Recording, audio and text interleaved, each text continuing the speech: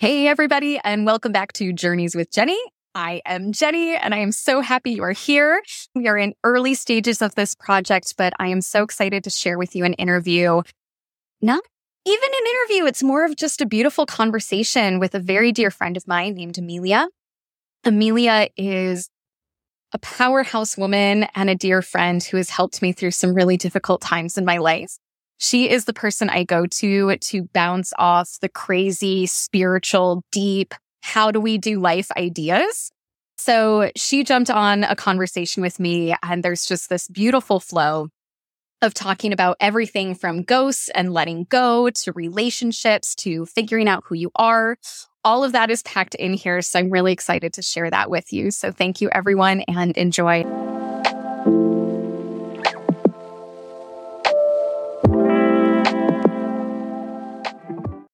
I'm so glad you're here. Yes, thank you. Oh, Amelia, thank you for doing this. Yes, I'm excited.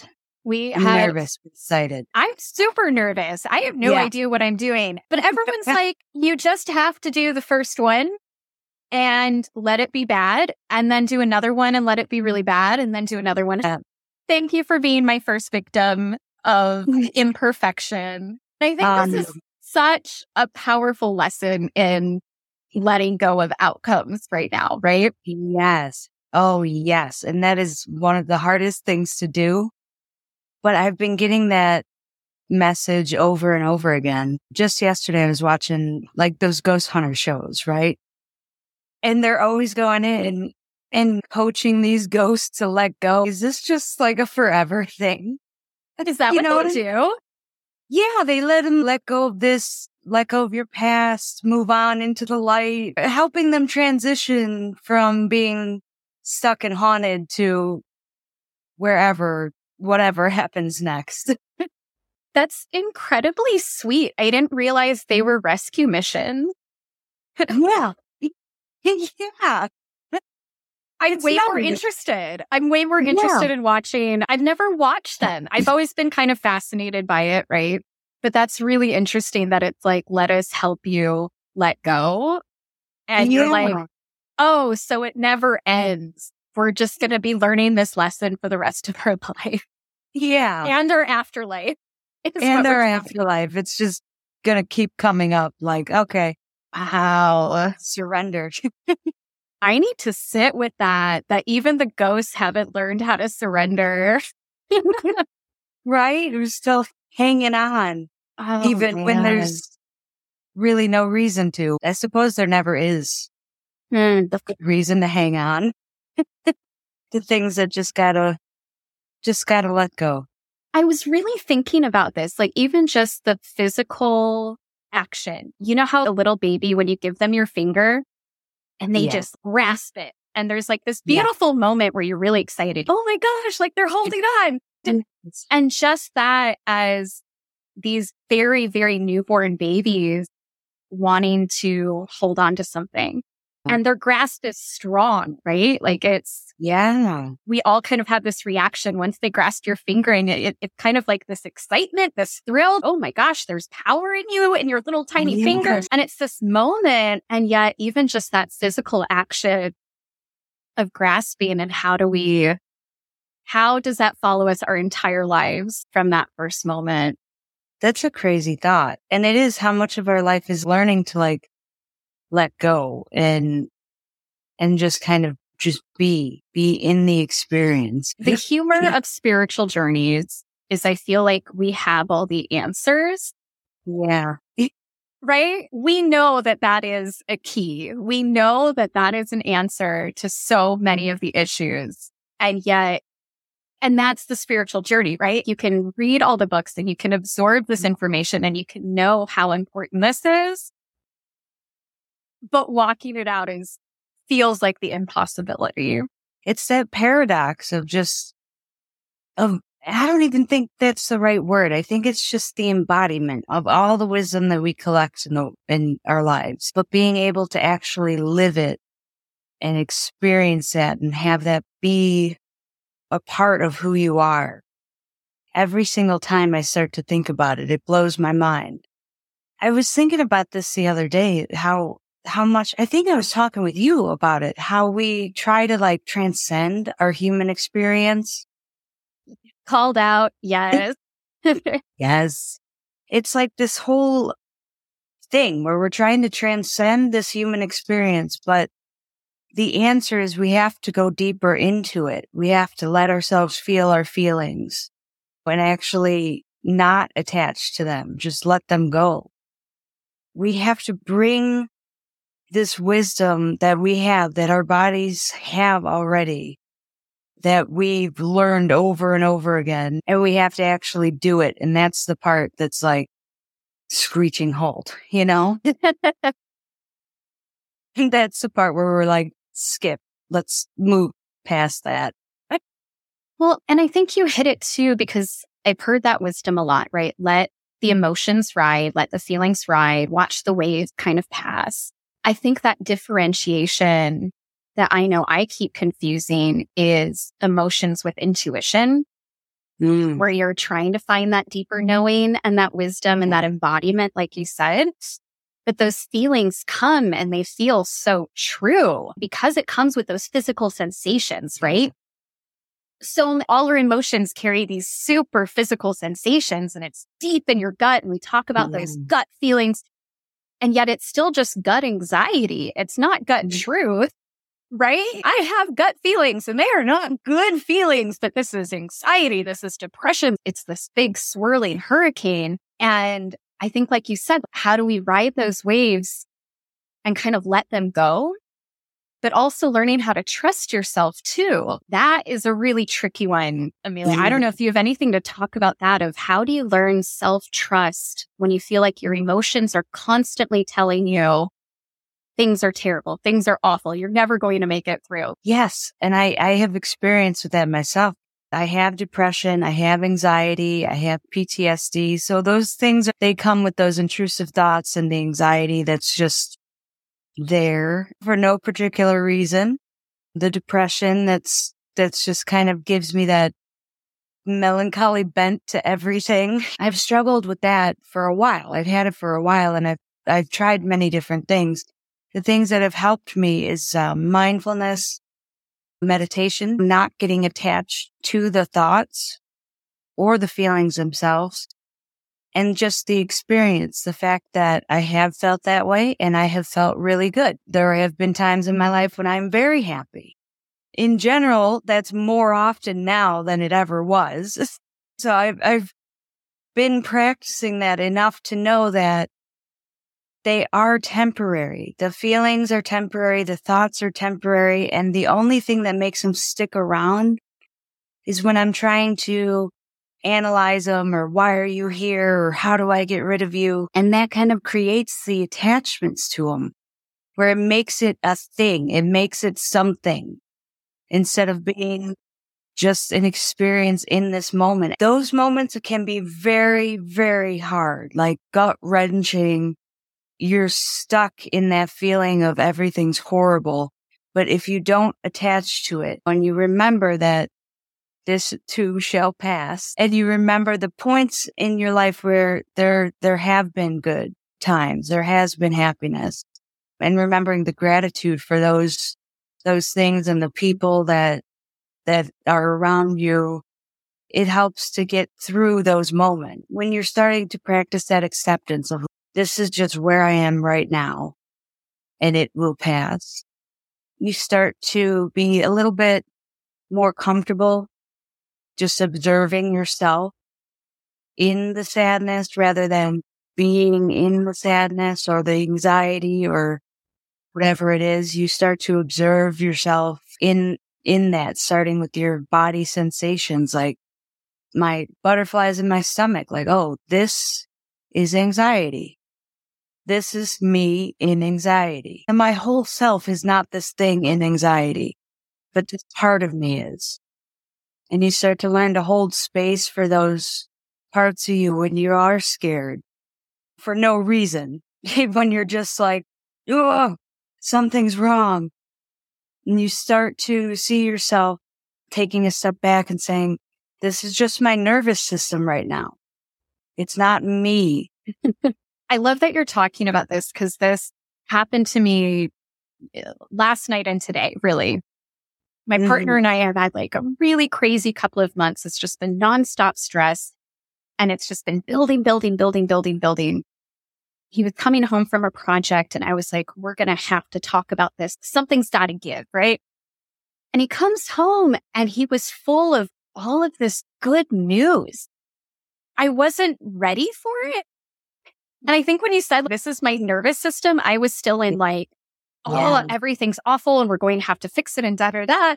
And then he's coming to me and he's like, no, this project was postponed. This one's coming through. This is going on. This is going on. And he gave me a list of like 5 wonderful things that just shifted through phone calls and through messages that he just went through in the last day before coming home. And I felt terrible, but I couldn't switch off the anxiety. He's telling me these things. And I need a minute before I can celebrate because I was so set and so focused on these issues, which sounds so silly, right? If a magical fairy comes and tells you that everything's better and you're almost mad at the fairy, my nervous system couldn't accept the good news. It felt unbelievable. I'm still mad. I still have some anger to go through, but I'll come around to the good news and celebrate with you, but I'm just not ready yet. And it was such a strange reaction, right?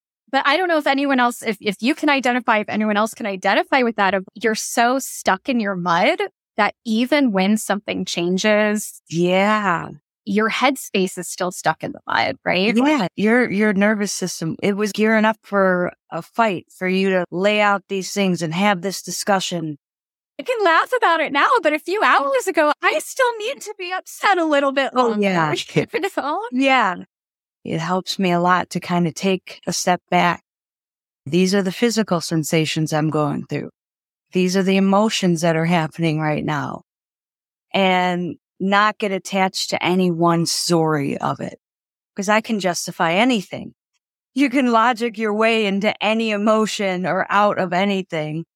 So just sitting and watching it happen and letting that kind of settle itself down, that has helped me tremendously in just being able to stay calm, not fly off the handle for whatever reason.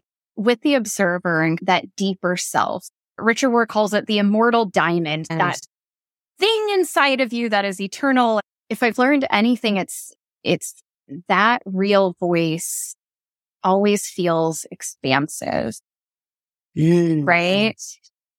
And I think that's always my cue when things feel really heavy, real hard, impossible, this.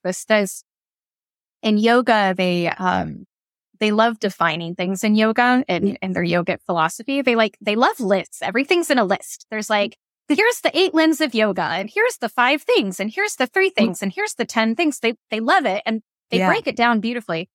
But one of the things they talk about is this idea that one of our causes of suffering is confusing the permanent with the impermanent. Anytime you're like, it'll always be terrible forever and ever, and I will never be happy again, right? And we can laugh about it, but like, how many times have we said that to ourselves? Right? Oh, yeah. Every time. Every single time. It's like, this is it. Always. These nevers, but these always and these nevers that kind of trap us can definitely be that voice where you realize that that's not the deep inner voice. That's not the deep inner voice talking. I think that can circle back to how to trust yourself, right? Is if you reach beyond that point where it's these absolutes that you were just talking about, and you find that eternal diamond, or you find that space. That's one way that you can start to begin to trust yourself again, because you're not going off these emotions, these feelings that are temporary. Amelia, what has your journey been with self-trust? What has that been like for you? I know that's big. It's a big one. That's a big one. In some ways, there's been a knowing where it's like, there are certain things I just trust myself on more than anything. I've always been one to follow my inner guidance when it comes to spirituality. And that's been a struggle in my family where they're not open to that. but it's something that I just knew. I trusted that there was something there. And yet, in other parts of my life, there's been, I think I know what I'm doing. And then I figure out that I had no idea what I was doing. And then after that, well, how do I trust myself with that? One of my favorite stories to tell is about when I first fell in love with my now husband. It had been a year where I was out of this really bad, abusive relationship that just threw me for a loop. I didn't really trust anybody after that. I didn't trust myself in picking a partner that I could trust. And I especially didn't have any trust that I could fall in love with somebody again and be okay. But as we dated and got to know each other, I felt myself opening up in that way, but in a sort of like unconscious way. Like I wanted it, but consciously I was still very guarded, still protective of myself. So there was a point when he gave me a kiss and I felt this swell of love like come up, and I was ready to dive into it. But then this fear came up too. And I had this choice where I felt it internally. I could pull back and move away, or I could go forward. And in that moment, I turned to myself and I said, regardless of what happens, I will be here for me. I won't self-abandon again.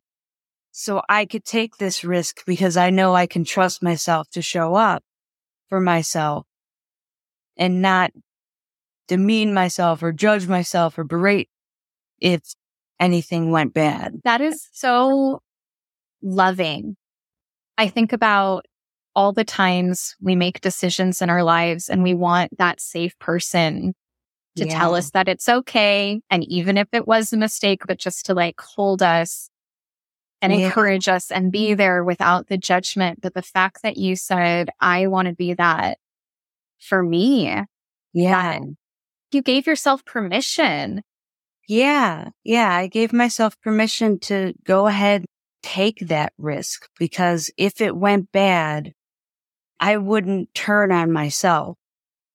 I think we do that a lot in many different areas where if something doesn't go the way we thought it should, or it just doesn't work out for whatever reason, we turn on ourselves and we say, I did wrong. I did bad. It's my fault in some way. That's just a form of abandoning yourself when you need support, when you need to feel that grace that you're yearning for somebody else to give you, which is not to say you shouldn't have somebody else to give you that support or want that. But it starts in yourself. It starts with, at the very least, don't turn on yourself. Amelia, that's so good. Regardless of what happens, I'll still be here for me. How does one stop turning on yourself?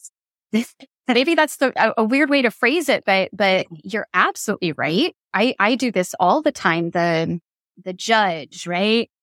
Yes. Oh man, you really screwed that one up. And it just spirals, hamster wheels really bad into judgment. How were you able to step out of that judge role for yourself? How were you able to show up for yourself in such a beautiful way?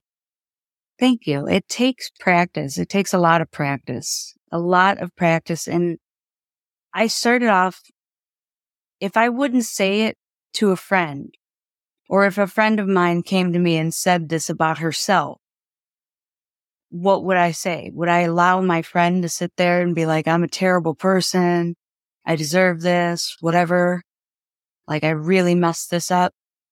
Or would I want to remind her of the light, the goodness, the fact that everybody makes mistakes? Is it a mistake if you learn something? Really, is it? So that's where I started, countering those thoughts, imagining if a friend said that about herself, what would I say to her? And then just extending that to myself, extending that grace and that patience so that you kind of interrupt that that spiral. And so you showed up for yourself. You took this courageous step to love again, which is massive. Yes. It is. And how long has that journey been with you and your husband? We have been together 8 years and we have been married for 5 months. Yeah. I know we talked a little bit about this, but just that shift into marriage and how you said some things changed and other things didn't change at all. Yeah. It's wild, really. Cause like we've been living together for 3 years. We're still living together. That hasn't changed much, but some things really have. There's no reason to hide anything anymore. There's no reason to feel like, oh my God, he might leave me at any second because I have abandonment issues. The fears. Yeah. Well, he's there. It's okay. Well, wow, there it is. Okay. It's crazy. The reason I think that we work out so well together is because we balance each other out in ways that I was really unconscious of before. That balance. Amelia, I love that you shared that story of coming out of the bad relationship, coming into the good one, but having a lot of fears. I went through something really similar where I remember with my partner, we were long distance the first few months, 6 months. We had met at an event. Then I got on a plane that very same morning and I'm like, peace out and not interested, right? This is not going to work. I lived in another country at the time. So we became pen pals. And so we started through that. We started video calls. I remember this really specific moment where everything in me said yes. And I don't know what we were talking about on the phone. It wasn't even anything about the future or anything like that. But everything in me was like, this is it. This is your person. This is it. That being said, once I came home and it became a reality that we were making this relationship work, all the fears came back. Mm-hmm. And you actually recommended a book to me at that time. And you recommended a book called Existential Kink. Ah, yeah. Do you remember this one? I do. Yes. And Existential Kink, do you know the author? Caroline Elliott, Existential Kink.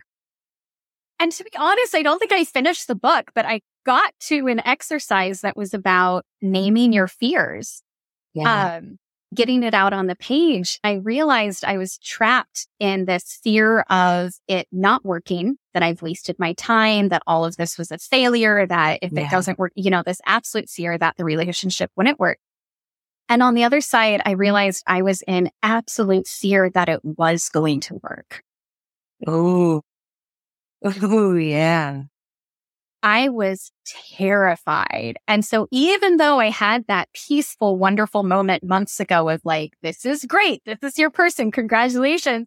Now that it was actually at that decision point, are we doing this? And that absolute fear of it working out. And maybe that sounds crazy to some people, but think about that. Your life will never be the same. Yes. Your life choices, the compromises that are going to be coming in, your lifestyle, what country I'm going to live in, all of my identity was suddenly at stake if this relationship was going to work out. Massive changes were going to happen in my life. So you had recommended that book that I remember it was like a fear inventory. I think that's what it was. The deepest fear inventory. That's what she calls it. The deepest fear inventory. Yes. And I highly recommend everyone to check this book out. I think that's why I never finished the book, because that exercise radically changed. I did that exercise and I'm like, cool. But realizing before that, I had not named that I had a deep fear of the relationship working. It gave me so much to unpack and work on and realize why things felt so tense and why I couldn't just be happy, because I was like, I don't want it not to work. I don't want it to fail. And I also am terrified that it is going to work. And so it's walking this very weird line of zero commitment and complete fear. Wow. That's crazy. We do that to ourselves so much, where we think we fear one thing, but really it's something like way in there. Wow. That's crazy. Amelia, it was such a door opening for me when I was able to journal, I am afraid of this working. I have fears about this working. And that gave me something to unpack. That gave me something to work through.